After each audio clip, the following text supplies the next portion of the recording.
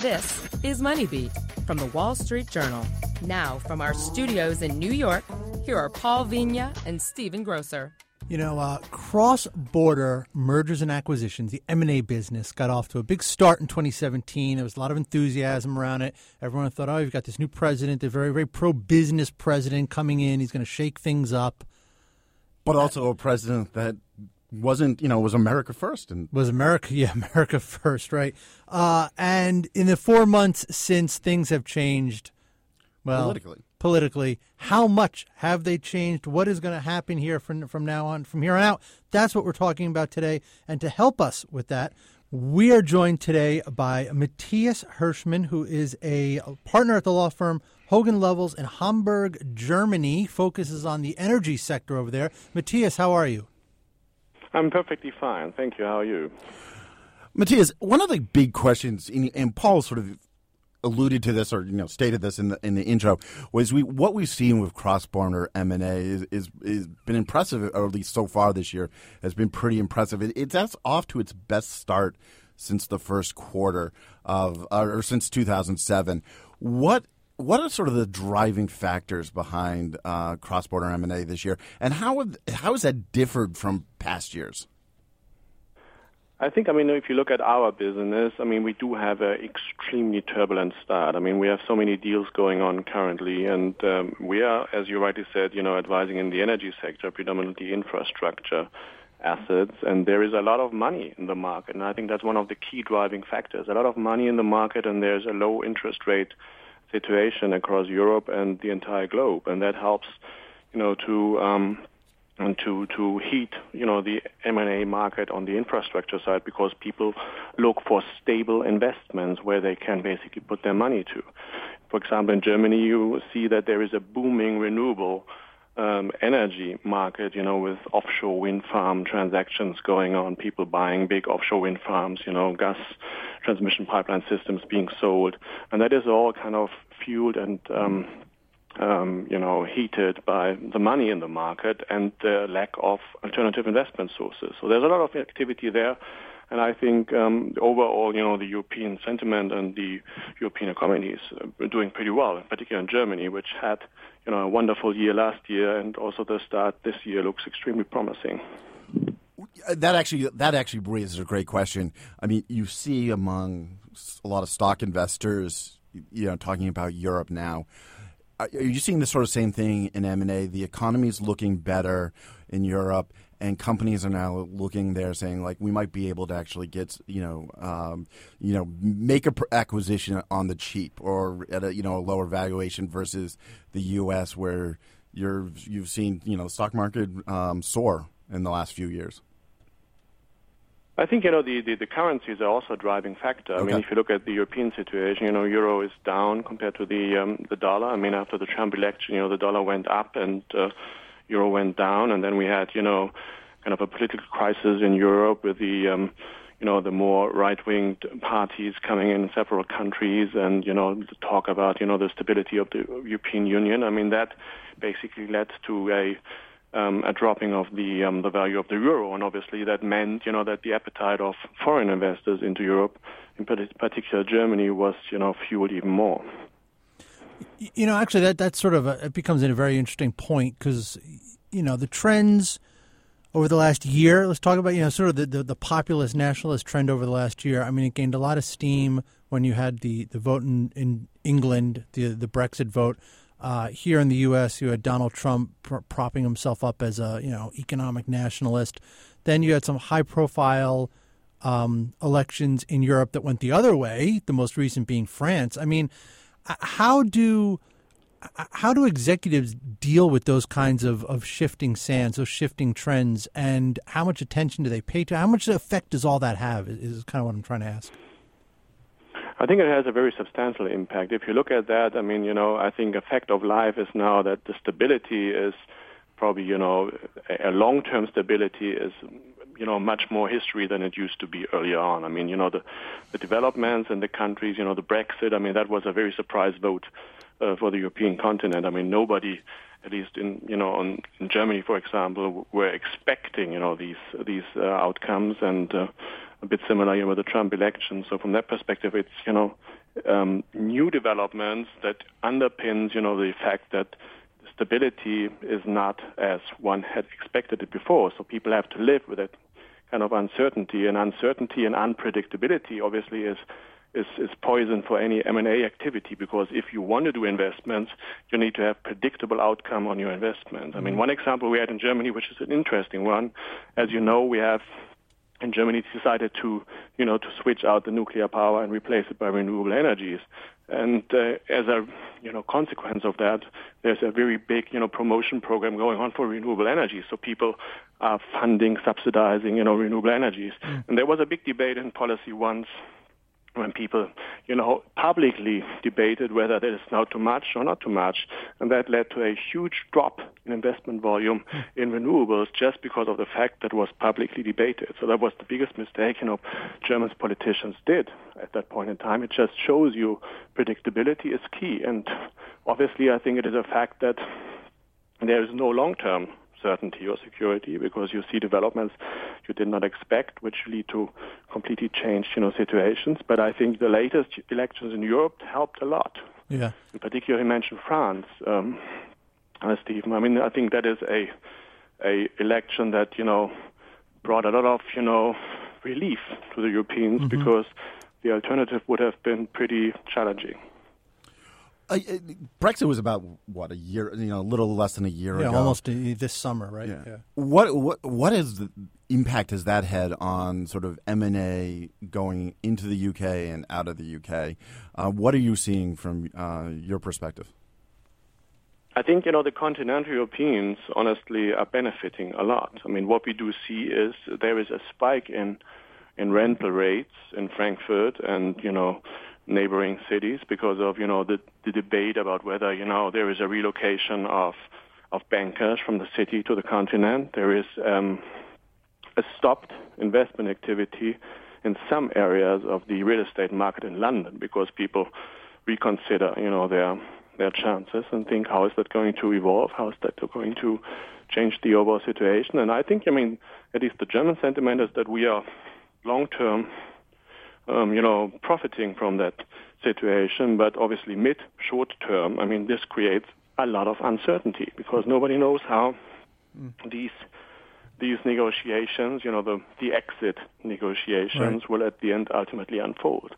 It's completely unclear. There are the positions on the table, they're debated publicly, but the uncertainty is not positive. Yeah. Let's take a quick break. We will come back with more about international M&A. Big topic here.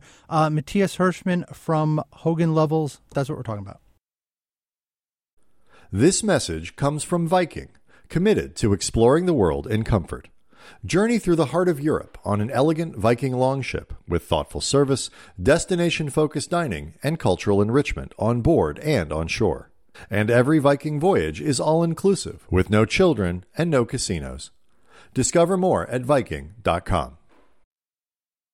The Future of Everything podcast from the Wall Street Journal. Coming Friday, May 19th. What's the future of space and the law? Companies like Elon Musk's SpaceX. High-tech guns. This is about choice in types of gun offered for sale. Brain implants. They didn't know how effective this was going to be. Urban farming. But what about a building that's 30 stories tall? And the mass production of meat. Now, these cells came from a duck. The Future of Everything podcast from the Wall Street Journal. Coming Friday, May 19th. This is Money Beat from the Wall Street Journal. Now, from our studios in New York, here are Paul Vigna and Stephen Grosser. Welcome back to Money Beat. We are talking today with Matthias Hirschmann, who is a partner at the German law firm Hogan Lovells in Hamburg, Germany. We're talking about M&A, cross-border M&A, and a topic. Look, you talk about uncertainty. Certainty and uncertainty, that affects everybody, really. It certainly affects the markets as well as M&A. And here in the States, Matthias, I don't know how closely you're following it, but our uncertainty seems to be changing by the hour these days. The markets woke up to that yesterday. They did, and you see them trying to wrap their arms around it today. When you look over here, Matthias, and when executives look over here, we're looking at deals. How unsettling is the situation from your perspective? I think it is a situation that is indeed carefully monitored, I would say. I mean, and we have a leadership in Germany which is a bit, different from the current U.S. leadership. Our German chancellor is extremely moderate, very, very silently and soft-speaking and but determined and doing her job in a very efficient and, pretty much German manner, so to say. Right. So what we do look at when we look at the U.S., we're watching. We're watching, and it's interesting to see. You rightly say that every day there is a new development, so to say. But I think the question will be how that is eventually unfolding on the economic side. And you talked about, the stock market situation, and that's, I think, also, of course, appreciate there was this huge drop in the stock market. But I think, general, the sentiment is that the U.S. economy is powerful. That the U.S. people are very innovative and very, entrepreneurial driven, and that eventually this will not lead to a tremendous change in the overall relationship. But you're right. It is a point of monitoring, and it's very high up in the news. This is, always, the first story to make up any news, I guess, about across the European continent. So very prominent. One of the questions, too, and this sort of precedes what's been going on lately, but, our president, Donald Trump, he used Twitter to, criticize companies for making layoffs, moving operations overseas, things like that. How much does that, when you talk to CEOs, does that play in, that sort of environment that, all of a sudden you have a U.S. president who's commenting on, corporate strategy? And if you're looking to do a deal, does that sort of make you nervous?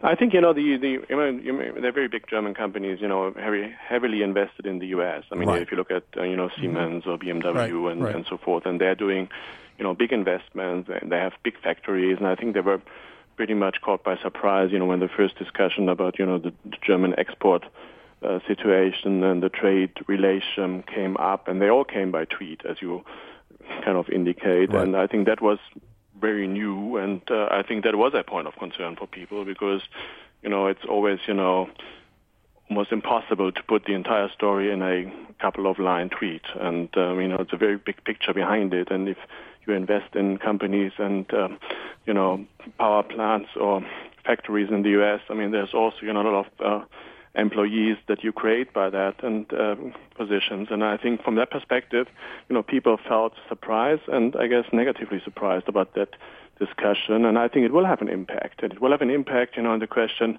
where do I invest next? Is that, the right way to do it? What is going to be the political momentum for the foreseeable future? How is that going to unfold? And will that have an impact on my investment? Because the thing is, as you mentioned before, certainty or predictability, to put it that way, is key when you make big-time investments or big money investments. And if you invest in a factory in the U.S., you expect that, of course, you can generate, profits and so forth. And if there are big changes in the regulatory regime that makes it impossible for you to extract the profits or to curtail your production or whatever, then these are issues that people are afraid of. So I think, but that's something, general, again, the sentiment is, the U.S. always made it possible. It is a very innovative nation, and eventually it will come out the right way. But, these tweets were indeed, catching people by surprise. I'd like to just sort of turn to infrastructure deal making. How is this year? What were the expectations, I guess, coming into this for what areas were going to be the busiest, and how has this year sort of lived up to that? I think when you take a look at the European continent, I think you will see still a lot of renewable infrastructure investments. Offshore wind farm developments are, big money investments into, various European countries. There's a lot of activity. There's a lot of Asian appetite. There's a lot of Chinese money coming into the European markets. There is also, Canadian money coming in. There's also some U.S. investments. I think, it will be predominantly in the areas of renewable for probably the last year, because there's a change in regime coming, at least in Germany, which means that there will be less appetite next year. And then there is, again, a couple of power grids that are on sale. I mean, big transmission grid lines. There is a lot of privatization going on public roads. I mean, there is some port activity. So the entire, universe of infrastructure, I think, is still in heavy demand. I mean, but in particular, when you have regulated returns and regulated tariffs, because that gives you stability people want to see in these days on the turnover side. And I think that's probably what is currently most interesting to people. I was just going to ask you about basically interest rates. I mean, it seems like interest rates are obviously low across the board, and they've been that way for a long time. It seems like everyone, there's always, seems to me at least, like for at least a year or so, there's kind of been this underlying thing of, well, if you ever want to take advantage of your interest rates, you should do it now because they're so low. They're going up, and they haven't gone up. And everyone knows that eventually they have to go up, but it hasn't happened yet. Like, how closely do you need to keep an eye on that? How frustrating is it? I mean, how important is that interest rate when it comes to decisions about taking on debt and doing deals and that kind of thing?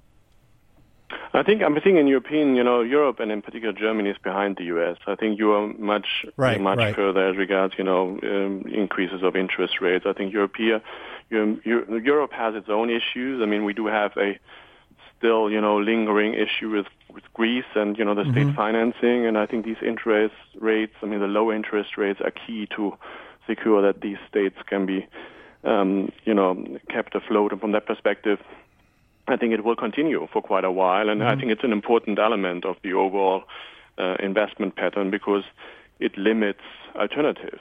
I mean, if you want to do as an insurance company investments, where do you invest it? And I think that kind of puts a very nice light on the infrastructure investments, in particular the regulated ones, because there you have a return that is guaranteed in a way, at least it's stable, and there is not much alternative. From that perspective, interest rates, they also allow for a huge leveraging. If you look at offshore wind farm transactions, for example, there's pretty high up on the leverage side, and it makes these deals possible. On the other side, of course, it inflates the prices. The prices, if you look at the infrastructure market, the prices are, high in comparison, and they're getting even higher because there are more people coming in. It's a global market. The money is extremely, fugitive. It can go everywhere. From that perspective, if you look at the prices, it's currently, for sure, still a very much dominated seller market. If you're selling stuff, infrastructure assets, this is now your time. And I think that's what we're going to see in 2017, like we did in 2016, by the way. I think it's not going to fundamentally change because, at least in Europe, the biggest threat, which was the French election, is over now and has come out with a pretty positive outcome from the European, stability perspective. In the first quarter of last year, you had, oil prices plumbing, lows. They've rebounded a great deal now. You've talked about renewable energy. How has the rebound in oil prices, has that, sparked M&A, among oil companies? I know in the U.S. it's sparked some.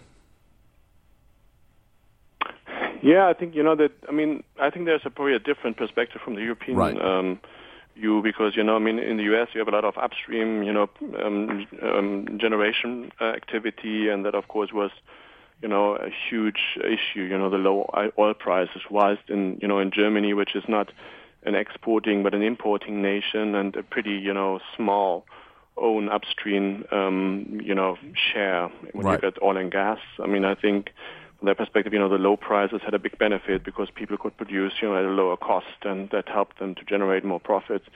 I don't think that, the change on the oil prices will have a dramatic impact on the German transactions we currently do see, because on the energy side, on the power side, renewables, there is a regulatory regime in place which basically, provides for a additional subsidy in most instances, and these are completely decoupled, from the oil and gas market. So I don't think it will have a tremendous impact in Europe, given, the fact that we are not exporting but importing. But what you see, for example, is that obviously, the increase of, and I think that's also a big difference, looking Europe and the U.S., the increase of electric cars.